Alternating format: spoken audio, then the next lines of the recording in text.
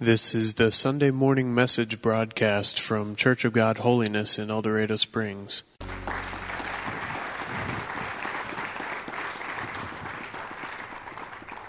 That was so powerful. Thank you, Tim. And I also echo what Jim said. Thank you for being here on days like this, when you have retreats, when you have spring break, when you have time change. You wonder, is anybody going to be here?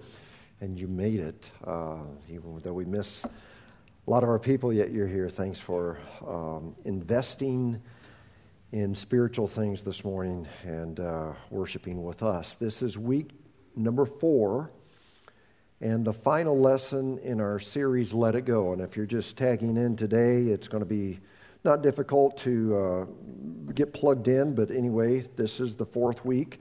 The first week we talked about how to overcome the daily temptations to get offended over those fairly minor things that come our way.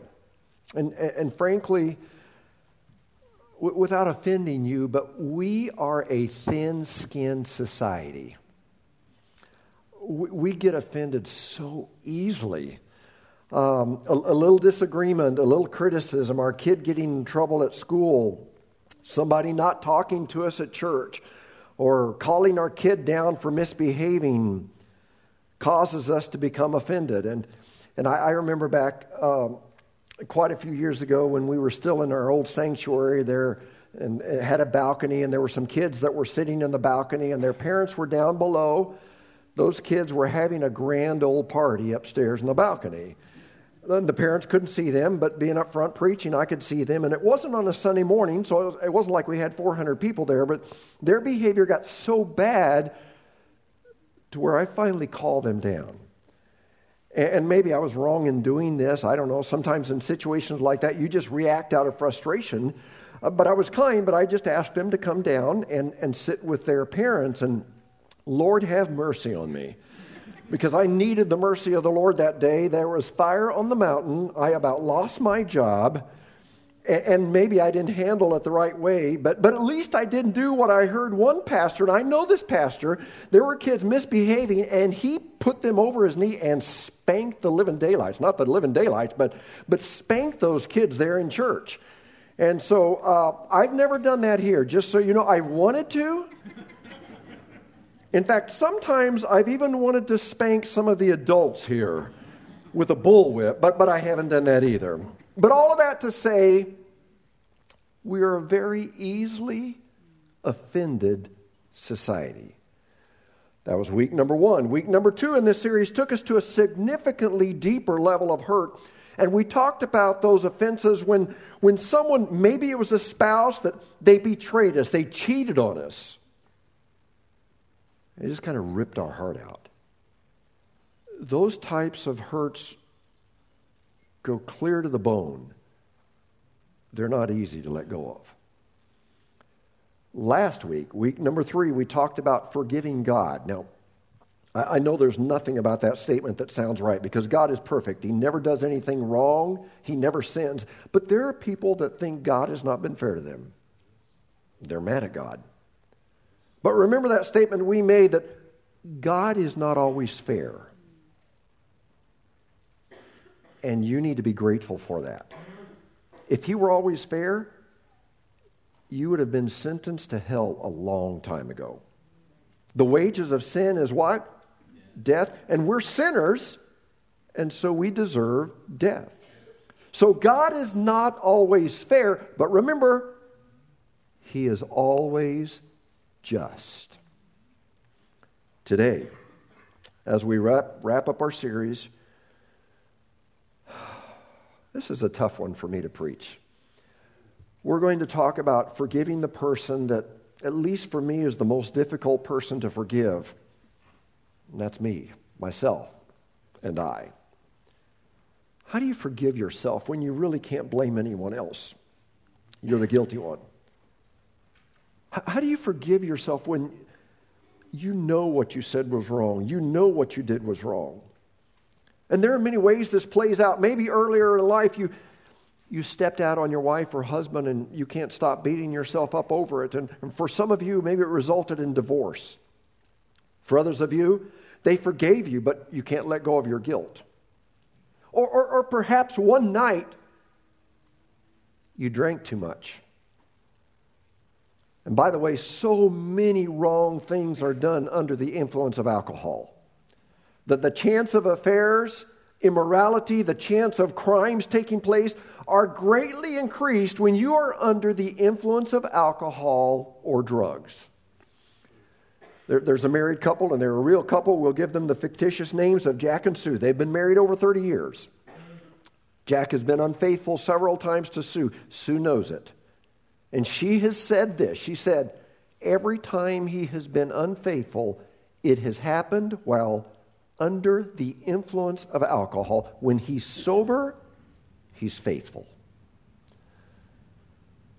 A couple of weeks ago, I was leaving to come to the church office at my normal time. It was dark, between 6 and 6:30 in the morning. And as I pulled out to 32 to go north on 32, I looked down, and just a lot of activity was coming towards me.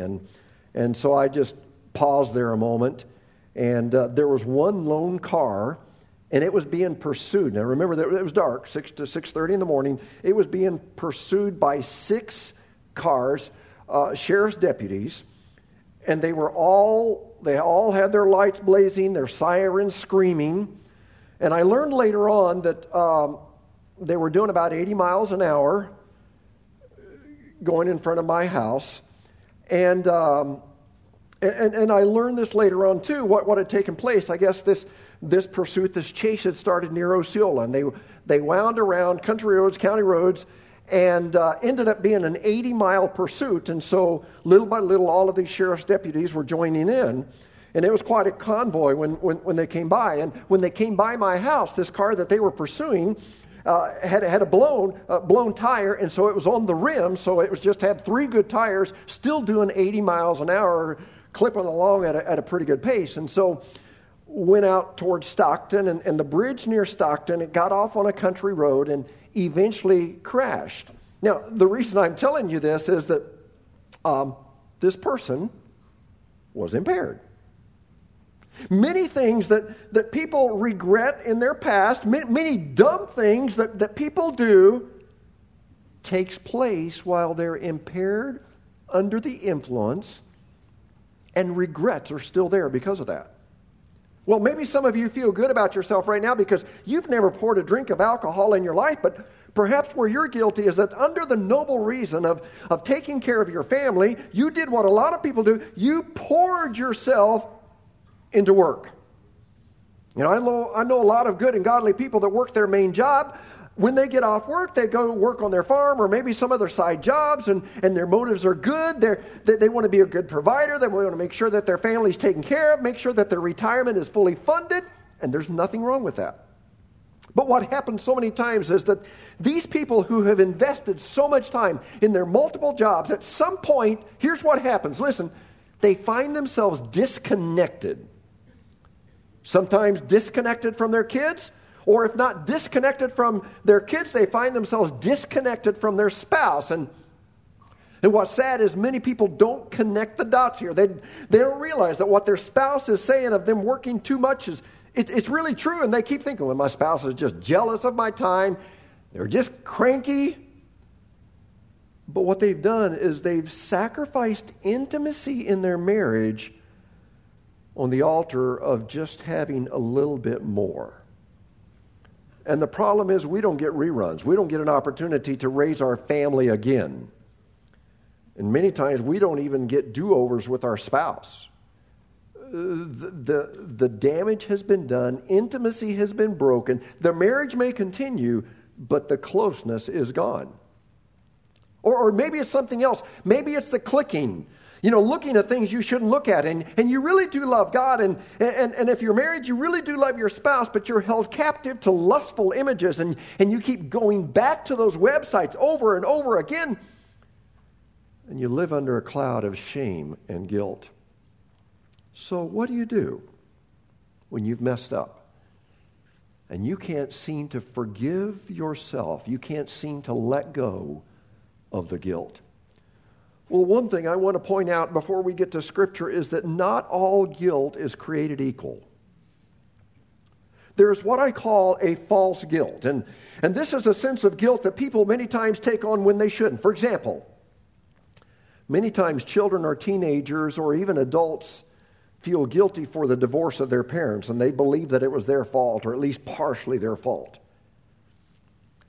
Parents, if you've been involved in a breakup in your marriage, I'm not here to make you feel worse than you already feel, but I would beg of you to make sure that your children know that it was not their fault. Even if this happened years ago, communicate with them.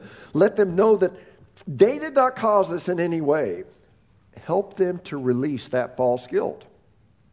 Another example, tragically, I come across people who were victims of someone they trusted and loved, but they were taken advantage of, maybe physically or emotionally or verbally. And often the victim feels shame because they're made to think it was their fault. And then many times, men, this is for you, I found wives carrying a lot of confusing emotions and even some guilt because of our nature to be controlling and manipulative. Men, we don't realize it. And remember last week I said you can't cast the dude out of us. We're always going to be dudes, and we say dumb things, and we're insensitive. But more than likely, men, you are in some way a manipulator and a controller, and more than likely you will deny it if your wife ever accuses you of it. But many times this causes guilt because our wives feel they can never measure up. Or sometimes there's guilt that we carry because a friend or a relative tries to hurt themselves, or at times will even take their own life, and they will leave a note and say, "This is your fault. I'm doing this. You need to carry this." And these people carry that guilt for the rest of their lives. In fact, this happened recently to someone in our community, and someone who was in this church last week. Don't ever buy into the devil's game of shaming you with false guilt. The devil is the father of lies, and he tries to get us to believe his lies. So don't fall prey to false guilt. But today I want to talk to you about real guilt. How should we respond to the guilt that comes about because we truly did something or said something wrong? Well, there are two men in the Bible that we're going to study. One man dealt with his guilt in the right way. The other dealt with it in the wrong way. Now, both of these men essentially did the same thing. They both, in their own way, betrayed Christ. You'll recognize both names. The first man was named Peter, and his name means rock. He betrayed Christ 3 times by denying that he even knew him. The second man, you'll recognize his name as well. His name was Judas. Remember, he betrayed Christ for 30 pieces of silver. Now, before we get to their particular stories, let me lay the foundation with a great scripture, 2 Corinthians chapter 7. And we're going to be in several different scriptures this morning. 2 Corinthians 7, Matthew 26, Luke 22. As much as you can, stay up in your Bibles. The setting for these verses in 2 Corinthians is that the Apostle Paul, probably in the year 50, maybe 51, maybe 52 AD, he spent about 18 months in the city of Corinth and started a church there. Well, after the church was established, in typical fashion, this is what he always did, Paul moved on to another city to start another church. Well, after being gone, sometime word got back to him about some happenings at the church of Corinth that were not good. So he wrote some letters back to the church at Corinth, and we have 1st and 2nd Corinthians. We have those 2 letters that were preserved as part of Scripture, but more than likely there were other letters that were written that got lost. But as Paul heard that disturbing news, he wrote a letter and evidently showed some tough love and said some things that were tough for him to say and said some things that were equally tough for them to read. And listen to his emotions after he wrote the letter, 2 Corinthians chapter 7, verse 8. Even if I caused you sorrow by my letter, I do not regret it. And then he goes on and says, though I did regret it. So initially, Paul must have had second thoughts about the letter he had previously sent. And I know the feeling. I've sent letters before trying to deal with sticky situations, thinking I'd done the right thing. But after, I pressed send on email, and I wish sometimes you could get that back right away. And I know there are some apps where you can. But right away I thought, oh man, I wish I wouldn't have sent that. I wish I wouldn't have said this. And so Paul must have regretted what he said in the letter, because it goes on and says that I see that my letter hurt you. Paul loved the church people at Corinth, and the last thing he wanted to do was hurt them. But only for a little while. Verse 9, yet now I am happy, not because you were made sorry, but because your sorrow, and by the way, the word sorrow could also be translated guilt. Because your guilt led you to repentance. So his letter, even though it initially hurt them, it caused them to repent and change their ways. For you became sorrowful as God intended, and so we're not harmed in any way by us. And then in this next verse, we see one type of guilt, or Paul calls it sorrow. Godly sorrow, so keep this in mind, godly sorrow brings repentance that leads to salvation and leaves no regret. So godly sorrow, godly guilt leaves no regrets. But then Paul talks about another type of sorrow or guilt, but worldly sorrow brings death. Today we want to spend the majority of our time talking about godly sorrow, godly guilt, because this type of guilt is a wonderful gift. It's a guilt that leaves no regrets. This is a sorrow or a guilt that says, I'm so sorry for what I did. I dishonored God. I hurt you. But I don't want to carry that guilt the rest of my life. I want to be forgiven, make changes, and not repeat this again. And of the two people we are referencing today, Peter is the one that illustrates this kind of godly sorrow. Now, most of you know Peter's story. And out of all the people in Scripture, I can probably most closely relate to Peter. Peter had a lot of good qualities, but on a dime, he could turn and say something dumb or do something that was dumber than dumb. Again, he was a dude. In the Scripture that we're going to read, one day Peter was kind of bragging on himself. He was telling Jesus, I'm committed to you. I don't know about these other slackers around here, but Jesus, you can count on me. I will always be faithful to you. Let's read this in Matthew chapter 26, verse 33. Peter replied, even if all fall away on account of you, I never will. So maybe Peter goes up to Jesus and gives him a bro hug. You know what a bro hug is? You shake hands and you wrap your other arm around him. That's a bro hug. Just your education here so that you know something. I'll always be there for you, Jesus. You can't depend on very many people today. They're flakes.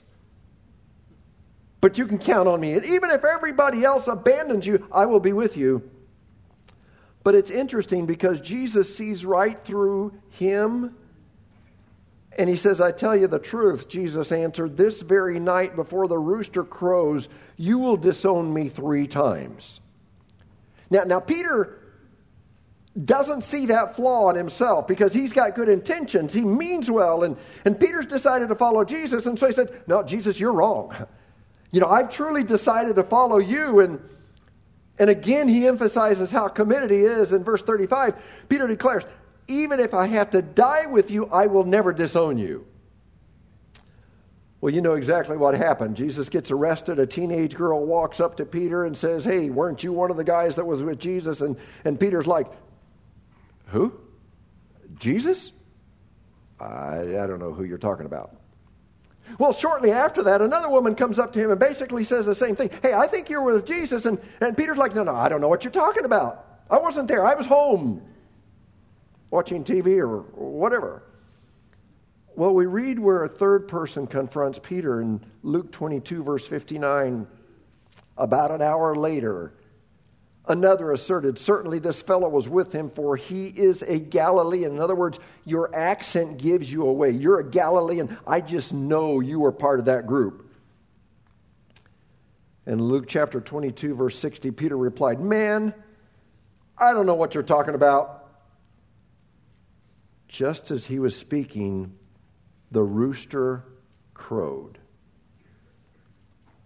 What happens next? Well, something happens that probably many of us have never really paid much attention to. After Peter denies Jesus a third time, and the rooster crows, look what verse 61 says. The Lord turned and looked straight at Peter. Busted. I don't think it was a dirty look. That's what we would have done. You know the saying, if looks could kill? That's what we would have done. I don't think it was a dirty look. I think it was a look of compassion. Maybe mixed with a little bit of hurt. Because remember, Jesus was fully human. There had to be some hurt. And that look caused Peter to remember back to what Jesus had told him, because it goes on and says, Peter, remember the word the Lord had spoken to him, before the rooster crows today, you will disown me 3 times. There was the look. He remembered what Jesus said, and what does Scripture say? He went outside and wept bitterly. I want to ask you a question. Have you ever been disappointed in yourself like Peter was? You had the best intentions. You decided, I'll never do that again. I will never look at pornography again. But you did. Or you say, I'll never say that bad word again. But in a moment of anger, you did. Or you promise yourself that you'll always, and then you don't. Or you promise yourself that you will never, but you do. And every time you think, why can't I do better? Why am I such a failure? How can God love me, someone that messes up so much? Well, the moment you begin thinking like that, the devil has you exactly where he wants you. And the moment you begin dwelling on the thought that I'm no good, I'm a failure, all I do is disappoint people, all I do is disappoint God, when you begin to think like that, the devil has lured you into his playground of shame. And I want to point out the difference between a godly sorrow or godly guilt and shame. Godly sorrow says, I did something bad. Shame says, I am bad. And I know what the Bible says, there is none righteous, no, not one. But Satan wants to make us think that we will always be rotten through and through, and there's no hope that we can ever change. And he tries to connect our actions with our identity and make us think that we're pathetic, we're worthless. God can never use us again after what we thought or after what we said or after what we did. And, we'll never be able to have a great marriage. And our kids will never honor and respect us. We can never leave a great legacy. And you can almost imagine the shame that the devil was heaping on Peter as he wept. Just try to put yourself there. Peter is weeping and shame is washing over him. And the devil is saying, Peter, you blew it. You were bragging to Jesus how committed you were, yet you denied him 3 times. And to top it off, Peter, Jesus saw you. This wasn't like a rumor. You were busted. And he looked you right in the eye. Your integrity is shot. Your ministry is over. Peter, you are done. Hit the road. You're damaged goods. The devil always wants to use your guilt to drive you away from God. But know this, God wants to use your guilt to draw you to himself. In our scripture, Paul talked about godly sorrow that brings repentance and leaves no regret. Let's leave Peter's story just for a moment, and we'll come back there because we've got to finish the story. It's a great ending here, but let's talk about Judas for just a moment. Again, Judas and Peter essentially did the same thing. They both betrayed Jesus. Judas betrayed Jesus for 30 pieces of silver, which At that time was the going rate. You would buy a slave for about 30 pieces of silver. So he went for the rate of a slave. And after he led the religious leaders, after Judas led the religious leaders and soldiers to Jesus, which Jesus was at probably his favorite getaway place, spending some quiet time in prayer, led them there. Once the religious leaders had Jesus in hand and Judas saw them arrest him, guilt came flooding over Judas as well. And Matthew chapter 27 gives us some insight. It says that he took the 30 pieces of silver back to the chief priest and said, I betrayed an innocent man. I want to undo this thing. Here's the money back. And those priests said, too late, buddy. That's on you. And the Bible says that Judas, so full of guilt, took the 30 pieces of silver that the chief priest wouldn't take back. He went to the temple, and the Bible says he threw the 30 pieces of silver inside the temple. And so remember our scripture in 2 Corinthians? Godly sorrow brings repentance that leads to salvation and leaves no regret. But there is also worldly sorrow, worldly guilt that brings death. And that's the type of sorrow that Judas had. The Bible says that Judas, feeling overwhelmed with guilt and shame, thinking he could never face Jesus again, thinking he could never be used by Jesus again, he went out and took his life, personally illustrating that worldly sorrow brings death. All right, let's come back to Peter's story and find out what happened. We left him, remember? He went outside. Jesus looked him in the eye, went outside, and he wept bitterly. But thankfully, unlike Judas' sorrow, we find that Peter had a godly sorrow that brought repentance. And what is repentance? Listen, repentance is simply changing directions. God, I'm sorry. I acknowledge that I've sinned. I'm not making excuses. I was wrong. It's on me. But I want to change and do better. And we see how this played out in the life of Peter. After his resurrection, Jesus shows up in a surprise visit. It's a great story. I think, was it Jim or someone preached a message on this in the last 2 or 3, 4 weeks ago. Cooks breakfast after the resurrection for the disciples on the shore of the Sea of Galilee. It was kind of a surprise visit. And after they ate, in John chapter 21, verse 15, it says, when they had finished eating, Jesus said to Simon Peter, Simon, son of John, do you love me more than these? In other words, Peter, how much do you love me?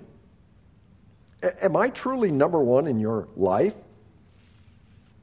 Let me tell you what Peter didn't say. Peter didn't say, well, Lord, I do love you, but I'm so filled with guilt and I messed up so badly. I just can't receive your grace. Now, John, your grace may be enough for John, but it isn't enough for me. And I'm too bad to be restored back to you. I guess I'm destined to be a failure the rest of my life. Peter didn't say that. Here's what Peter really said. Jesus said, do you truly love me more than these? Peter said, yes, Lord. He said, you know I love you? And reading between the lines, maybe I don't know why I denied you. I don't know what happened to me. I thought I was strong, but obviously I wasn't. I'm so sorry, but I do love you. And how did Jesus respond? Well, let me tell you how Jesus did not respond first. He did not say, Peter, you really hurt me.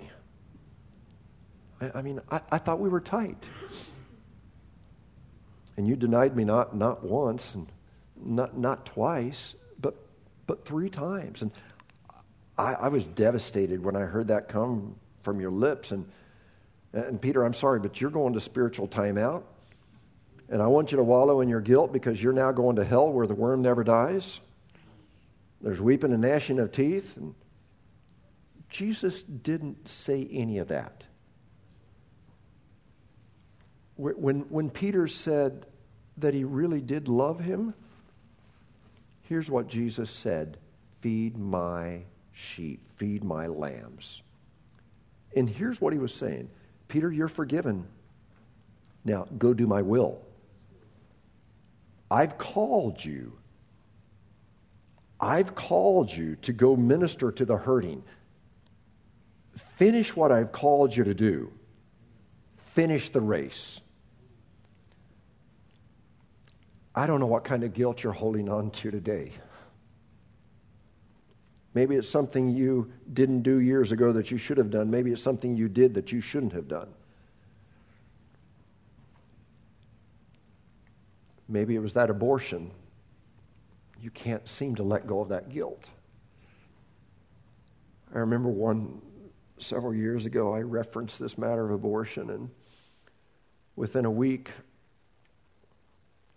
there were 5 different abortions, ladies that talked to me about, that they'd had, couldn't let go of the guilt. Maybe it was that affair that you still can't forgive yourself for.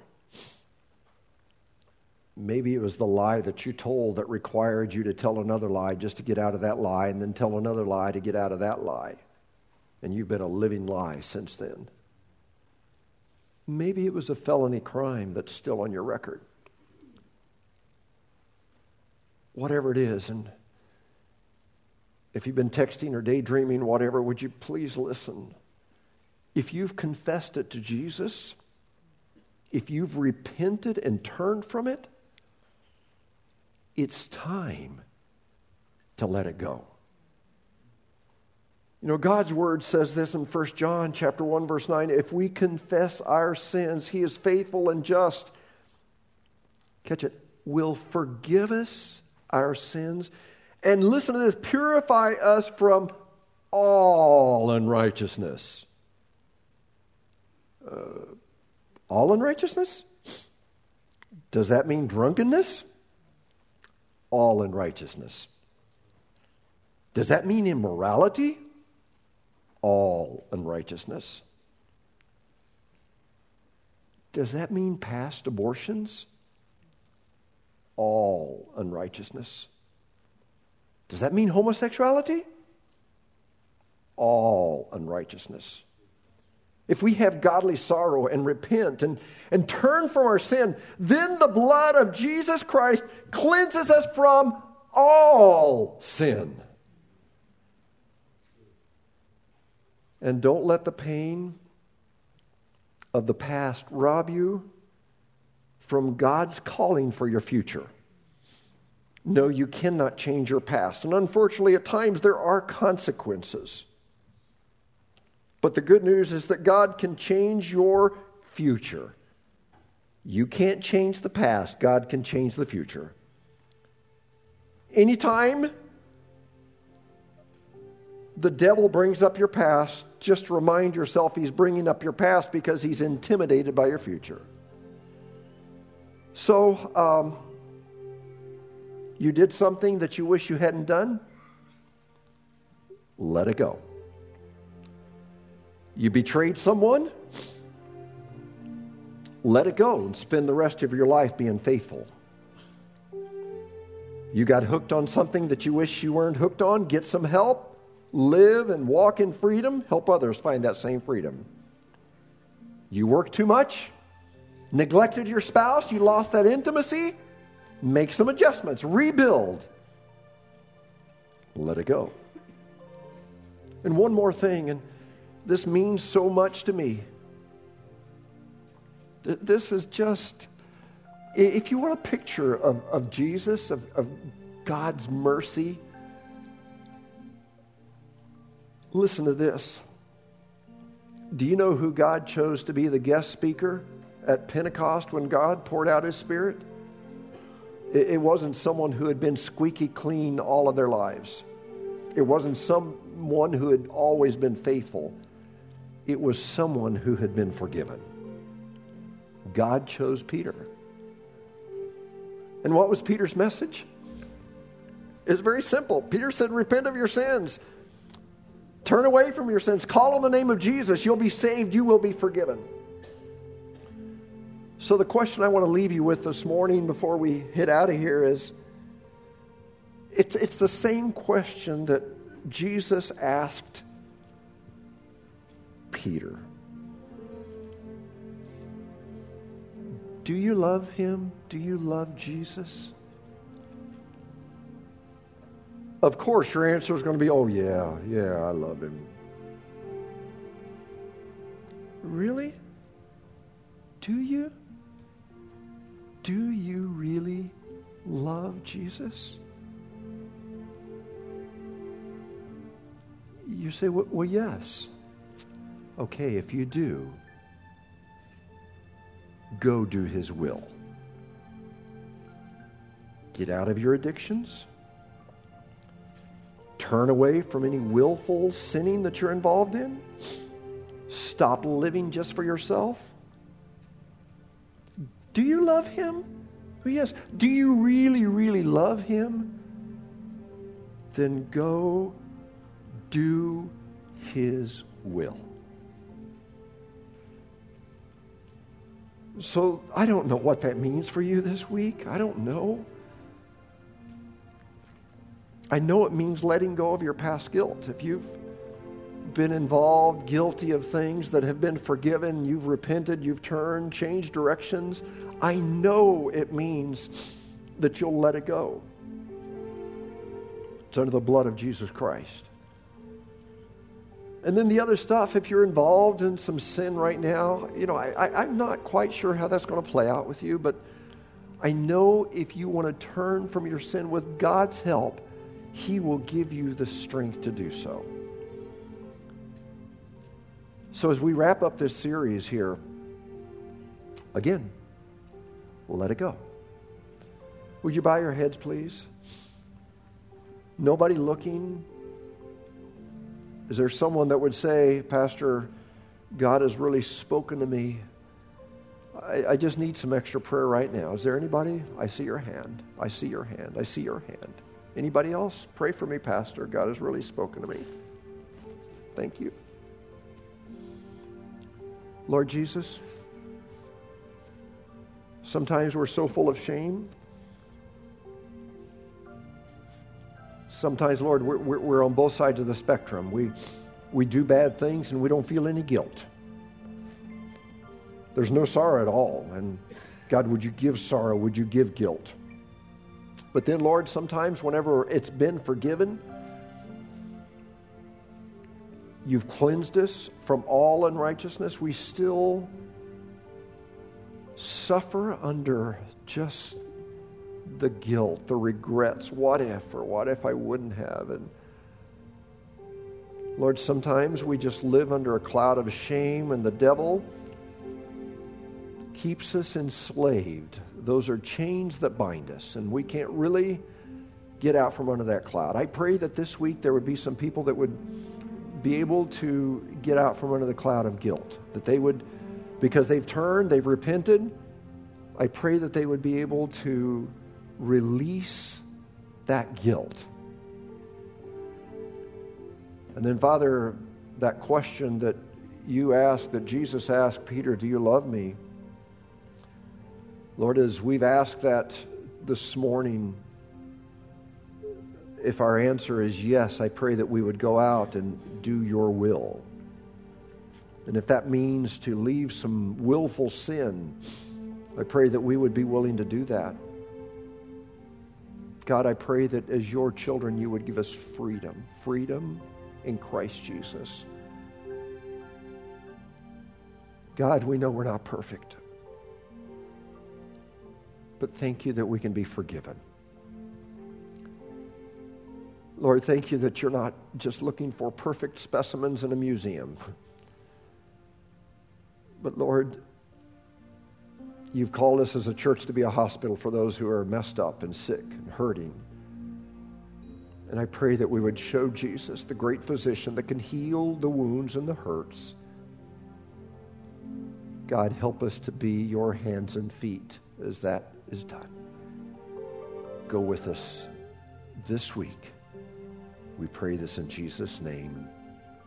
Amen You've been listening to the Sunday morning message broadcast from Church of God Holiness in El Dorado Springs. Our messages are archived at www.eldochurch.com, or to order compact discs or DVD videos of the messages, call the church at 417-876-2200. Thank you for listening.